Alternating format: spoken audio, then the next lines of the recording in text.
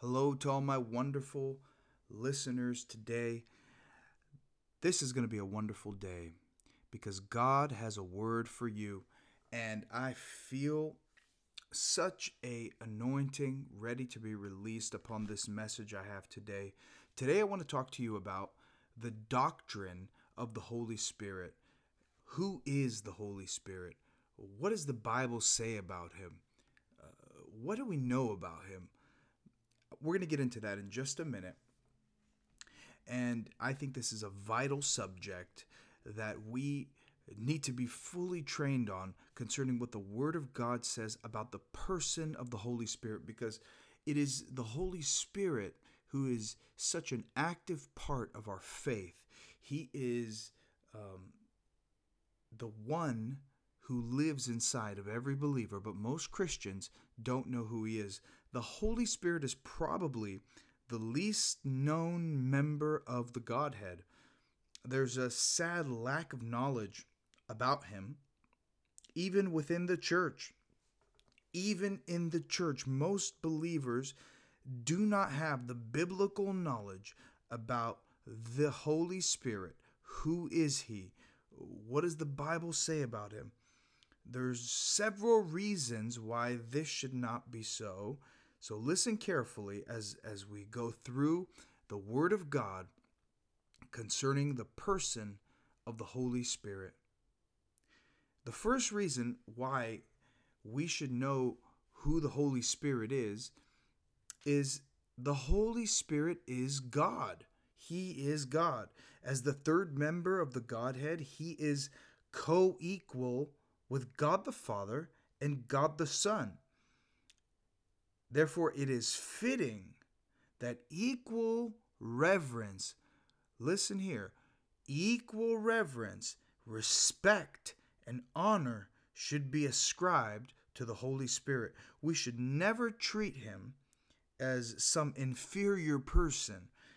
We should know as much about the Holy Spirit as we do about the other two members of the Divine Trinity. The first reason why we should know about him is because he is equal to God the Father and God the Son. The Holy Spirit is not only a person, listen, he is a divine being. The Holy Spirit is God. And I'm going to show this to you in Acts chapter 5. So in Acts chapter 5, I'm going to read a few verses here. And I'm going to read verse 3 and 4. But Peter said, Ananias, why has Satan filled your heart to lie to the Holy Spirit and keep back part of the price of the land to yourself? While it remained, was it not your own? And after it was sold, was it not in your own control? Why have you conceived this thing in your heart? You have not lied to men, but to God. You see, in the early church, there was a practice that started happening where people who believed in Jesus who got converted would sell their property and lay the money at the apostles' feet so that it would be distributed equally throughout the body of Christ, and that the needs of the poor would be met. And a man named Ananias and Sapphira tried to keep back a portion of their money. And this was an important part in the early church to establish the apostleship of Peter and the early leadership, and to also establish that the Holy Spirit, who Jesus sent, was God and is God. And if you look again in verse chapter 3, Peter said to Ananias, Satan filled your heart to lie to the Holy Spirit. Then in verse 4, he says at the end, you have not lied to men, but to God. Peter says here, the Holy Spirit is God. Ananias lied to the Spirit, therefore he lied to God. The Holy Spirit is God. And the Holy Spirit possesses the characteristics that God alone possesses. Hebrews 9:14 tells us he has an eternal nature. Hebrews 9:14. I'm going to go there real quick. You see, it's important we know who the Holy Spirit is. and have the scripture to back it up. Because if we don't have the scripture to back up what we believe is empty. And if we can't find scripture, then we can't believe it, because God won't back it.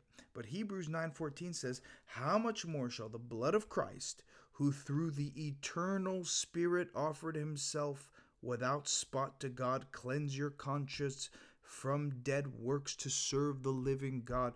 The Bible calls the Holy Spirit the eternal Spirit. Only God has an eternal nature. God the Father has an eternal nature. God the Son has an eternal nature. And God the Holy Spirit has an eternal nature. Number two, he possesses the characteristics that God alone has because he's omnipresent. That's Psalm 139, 7 through 10. And if you read that, David talks about the omnipresence of the Holy Spirit. He says, "Where can I flee from your Spirit?" He's asking a question. If I go to the depths, you're there. If I go to the uttermost part of the earth, you're there. Everywhere I go, your Spirit is there. Therefore, God's characteristics that only God has are ascribed to the Holy Spirit. The Holy Spirit has an eternal nature. The Holy Spirit is capable of being everywhere at one time. He's omnipresent. And the Holy Spirit knows all things. That's 1 Corinthians 2, 10 and 11. The Holy Spirit is omniscient. He knows everything. There's nothing hidden from him. That's what the Bible teaches. And these three characteristics, eternal nature, omnipresent, omniscient, and omnipotent, only God carries these characteristics. 1 Corinthians chapter 2, verse 10 and 11. But God has revealed them to us through his Spirit. For the Spirit searches all things. Yes, the deep things of God. For what man knows the things of a man except the spirit of a man which is in him? Even so, no one knows the things of God except the Spirit of God. The Holy Spirit is eternal. The Holy Spirit is omnipresent. The Holy Spirit can be everywhere at one time. The Holy Spirit is omniscient. He knows all things. And number 4, the Holy Spirit is omnipotent. Luke 1:35 says, "The power of the Holy Spirit shall overshadow you, Mary, and the power of the highest shall come upon you." He has the power to do anything. He is all powerful. So why is it important for us to know about the Holy Spirit? It's important because he is God. Most people in the church, especially, people outside of the church, it really doesn't matter if they know or not, but the people in the church, they know about God the Father, they know about God the Son, but they have no knowledge about the Holy Spirit. And we just discovered, just in a few minutes, that the Holy Spirit possesses such characteristics. He is God. He is all powerful. He is eternal. He is all knowing. And the Holy Spirit lives inside of you. Think about this. The Spirit of God, the Holy Spirit, dwells inside of your spirit. You are the temple of God. Your spirit is the house of the Holy Spirit. Your spirit and the Holy Spirit have merged into irreversible oneness. And you need to know, who is it who lives inside of you? It's the Holy Spirit. And it's God Almighty. Think about how powerful that is, that thought, that reality, that the all-powerful one lives inside of you, that the all-knowing one lives inside of you, that the eternal one lives inside of you. The Holy Spirit, who can be at all places, at all times, lives inside of you. Praise God. That is worth shouting over. Thank you, Jesus. Not only that, he is associated with the Father and the Son on equal status. Matthew 28:19, Jesus said, when you baptize people, baptize them in the name of the Father, the Son, and the Holy Spirit. There's an equality to the Godhead given to him. This gives you the beauty of his nature. And the Bible has much to say about the Holy Spirit, with the exception of 2nd and and the second and third epistles of John, every book in the New Testament contains references to the person and the work of the Holy Spirit. And the Holy Spirit is essentially active in God's plan of redemption. John 16:8, Jesus said, the Holy Spirit will convict the world of sin, righteousness, and judgment. John 3:5 and 6, true children of God are born of the Spirit. Without the Holy Spirit, God's plan of redemption cannot be fulfilled, because it's the Holy Spirit who convicts the world of sin, of righteousness, and of judgment. He's the one who tells us, you're a sinner. Jesus died for your sin on the cross. Come to Jesus. When the word of God is preached, when I as an evangelist minister to people, when I preach the word, when I share the gospel, when I do one-on-one evangelism or mass evangelism, it's not my power that's bringing people to Christ. It's the power and the conviction of the Holy Spirit. Him and I partner together to bring people to Jesus. When I preach, he convicts. When I preach Christ, he testifies of Christ. He melts the heart. His anointing does the work. And then when people want to accept Jesus, when I ask people, do you want to receive Jesus? Today I was with somebody, a young man, a young 20-year-old guy. I gave him the gospel, and his heart began to melt. It was the Holy Spirit doing that work around him. I speak, he backs my words. Then I asked him, do you want to receive Christ into your heart? He said, yes.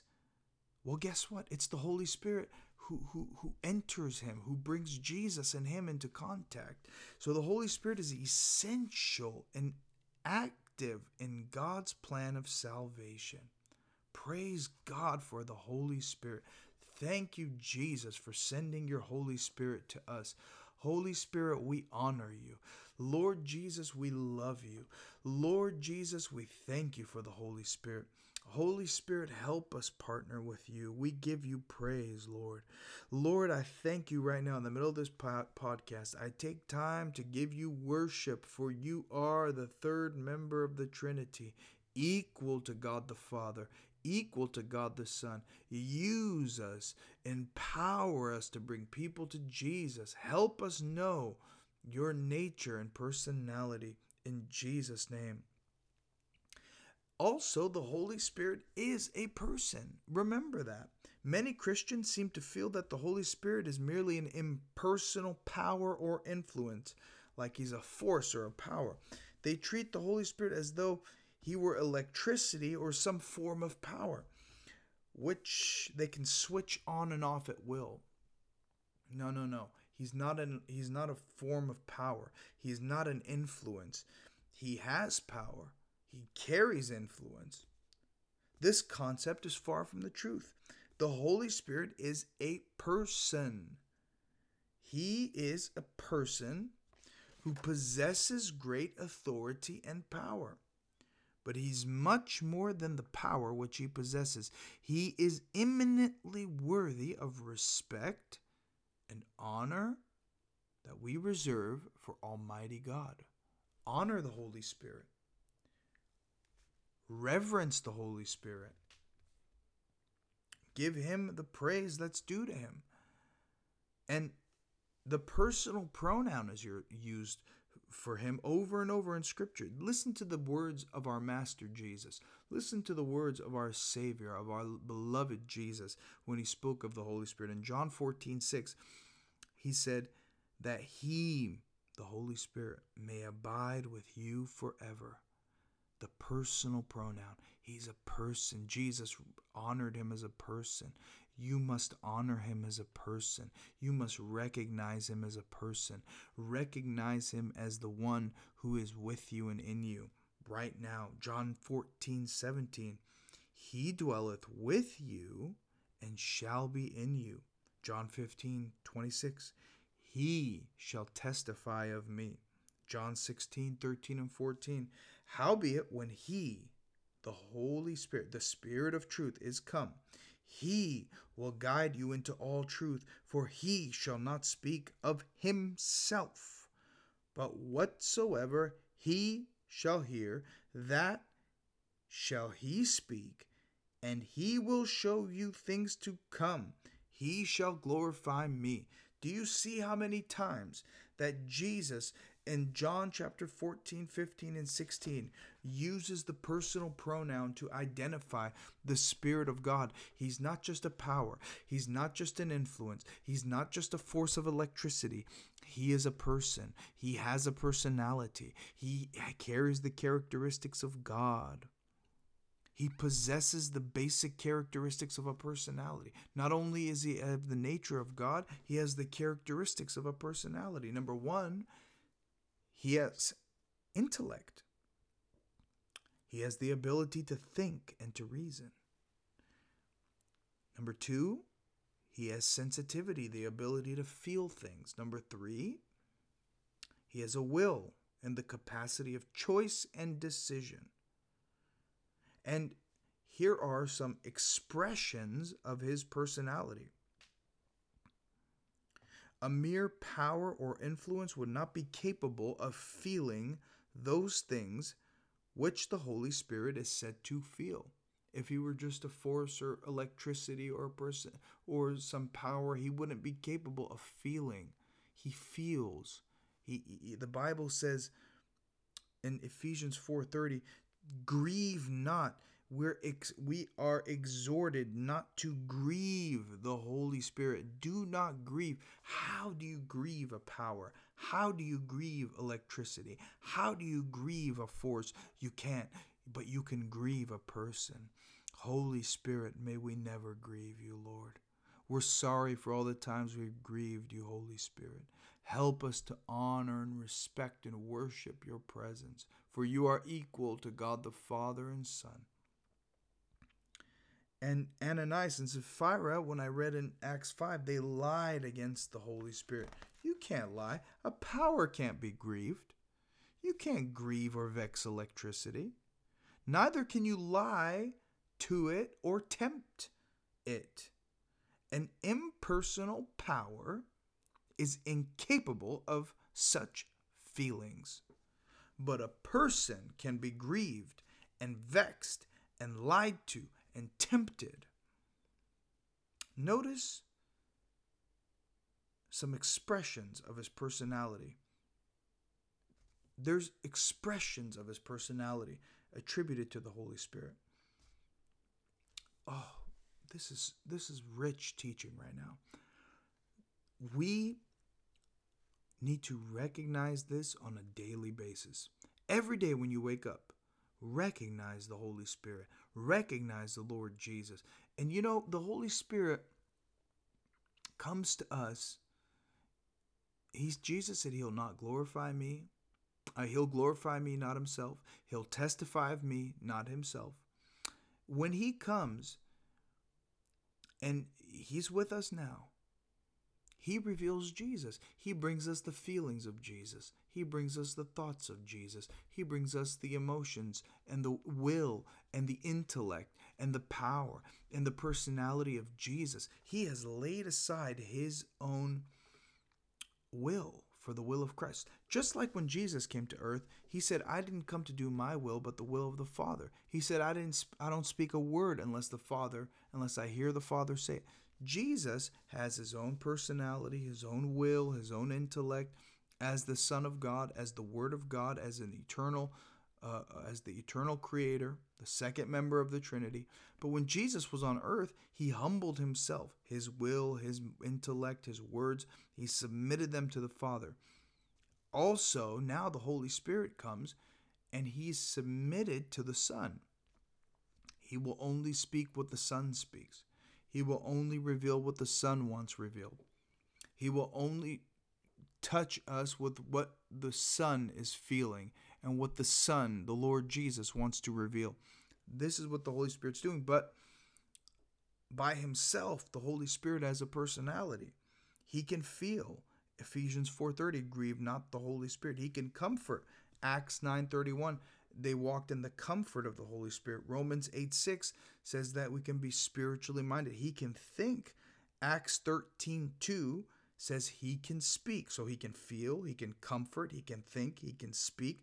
Acts 13:2 talked about the Holy Spirit said, separate to me. He speaks to the church. He can pray. John 14:26. Romans 8:26. It's the Spirit who makes intercession. So the Holy Spirit feels, comforts, thinks, speaks, prays, teaches. He exercises his own will. He can forbid, Acts 16:6. He can work miracles, Acts 19:6.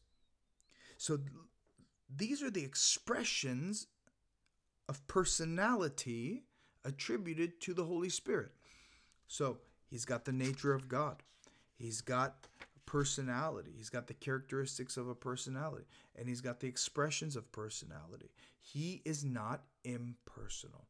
Talk to the Holy Spirit. Worship the Holy Spirit. Connect with the Holy Spirit, because in doing so, you'll know Jesus. And in knowing Jesus, you know the Father. See, the divine Trinity all works together. The Father, the Son, and the Spirit work in union. So all these are expressions of his personality, which I just said, that he feels, he thinks, he prays, he teaches, he works miracles.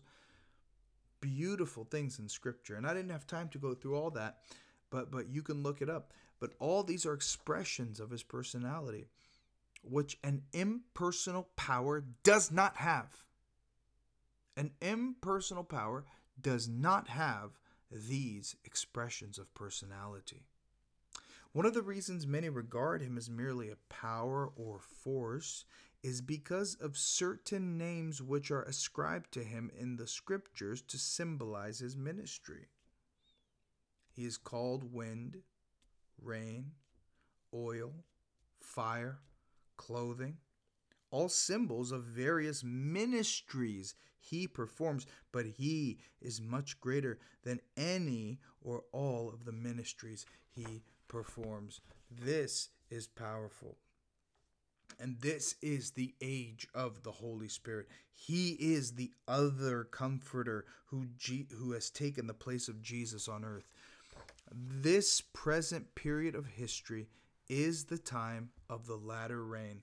That's what Zechariah 10:1 says. We are in that time of the latter rain. We are living in the age of the Holy Spirit. So we need to know who he is, because without him, we don't know our Master Jesus. We don't know the richness of the cross. We don't know the power that raised him from the dead. We don't have the power to bring others to salvation. We must know the Holy Spirit. We must walk with the Holy Spirit. We must live with the Holy Spirit, with the consciousness of him, because when we know him, we know Jesus. When we see him, we see Jesus. The Father said, Jesus said, if you saw me, if you see me, you've seen the Father. He told his disciples that. If you see me, you see the Father.